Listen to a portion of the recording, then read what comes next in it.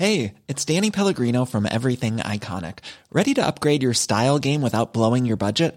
Check out Quince. They've got all the good stuff, shirts and polos, activewear, and fine leather goods, all at 50 to 80% less than other high-end brands. And the best part?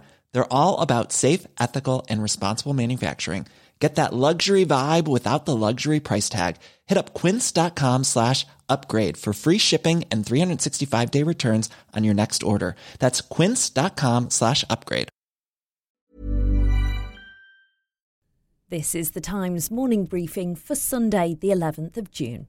A former aide to Boris Johnson has told Times Radio the Prime Minister should make use of his former colleague's political capital. His comments come as Jacob Rees-Mogg warns of a potential civil war within the Conservatives. Rees-Mogg says one could break out if officials who run the party try to stop Boris Johnson being nominated for another seat, although the former Prime Minister hasn't said he's going to stand again. Mr Johnson resigned as the MP for Uxbridge and South Ruislip on Friday over the investigation into Partygate. Colville Ranger advised Mr Johnson when he was Mayor for London. I remember David Cameron saying that the best thing to do is to always have your best players on the pitch.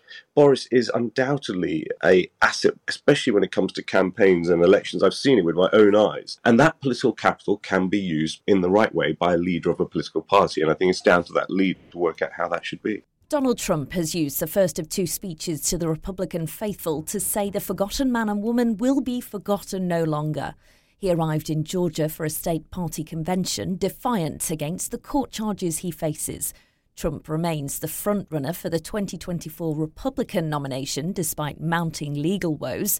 Conan Nolan is a political correspondent for NBC. He told Times Radio that whilst Trump clearly has a loyal following, some are starting to think another candidate may be preferable. It's probably a step too far to call him a cult figure, but even Donald Trump is the one who said several years ago that his base was so loyal he could shoot somebody on Fifth Avenue and they still wouldn't abandon him. Once again, he's getting the kind of support that he has in the past. The question is, though, how deep is it? And how many start to think that there's just too much baggage with him? A doctor whose father died of COVID says the inquiry will be a farce if bereaved families are not able to give evidence. Dr. Saleheya Ahsan lost her dad to the virus in December 2020.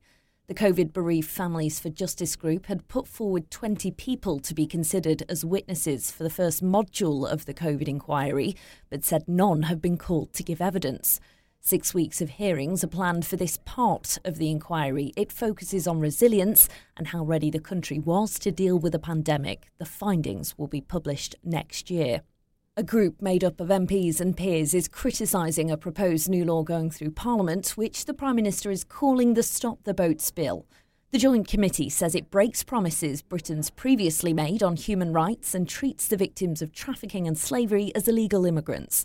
The bill will mean asylum seekers who come to the country but don't use a safe and legal route will have their claim declared inadmissible. And Manchester City's boss says it's an honour to have had a message from former United manager Sir Alex Ferguson following their Champions League win. The rivals are the only two English teams to have won the treble following City's victory against Inter Milan last night. And you can hear more on these stories and more throughout the day on Times Radio.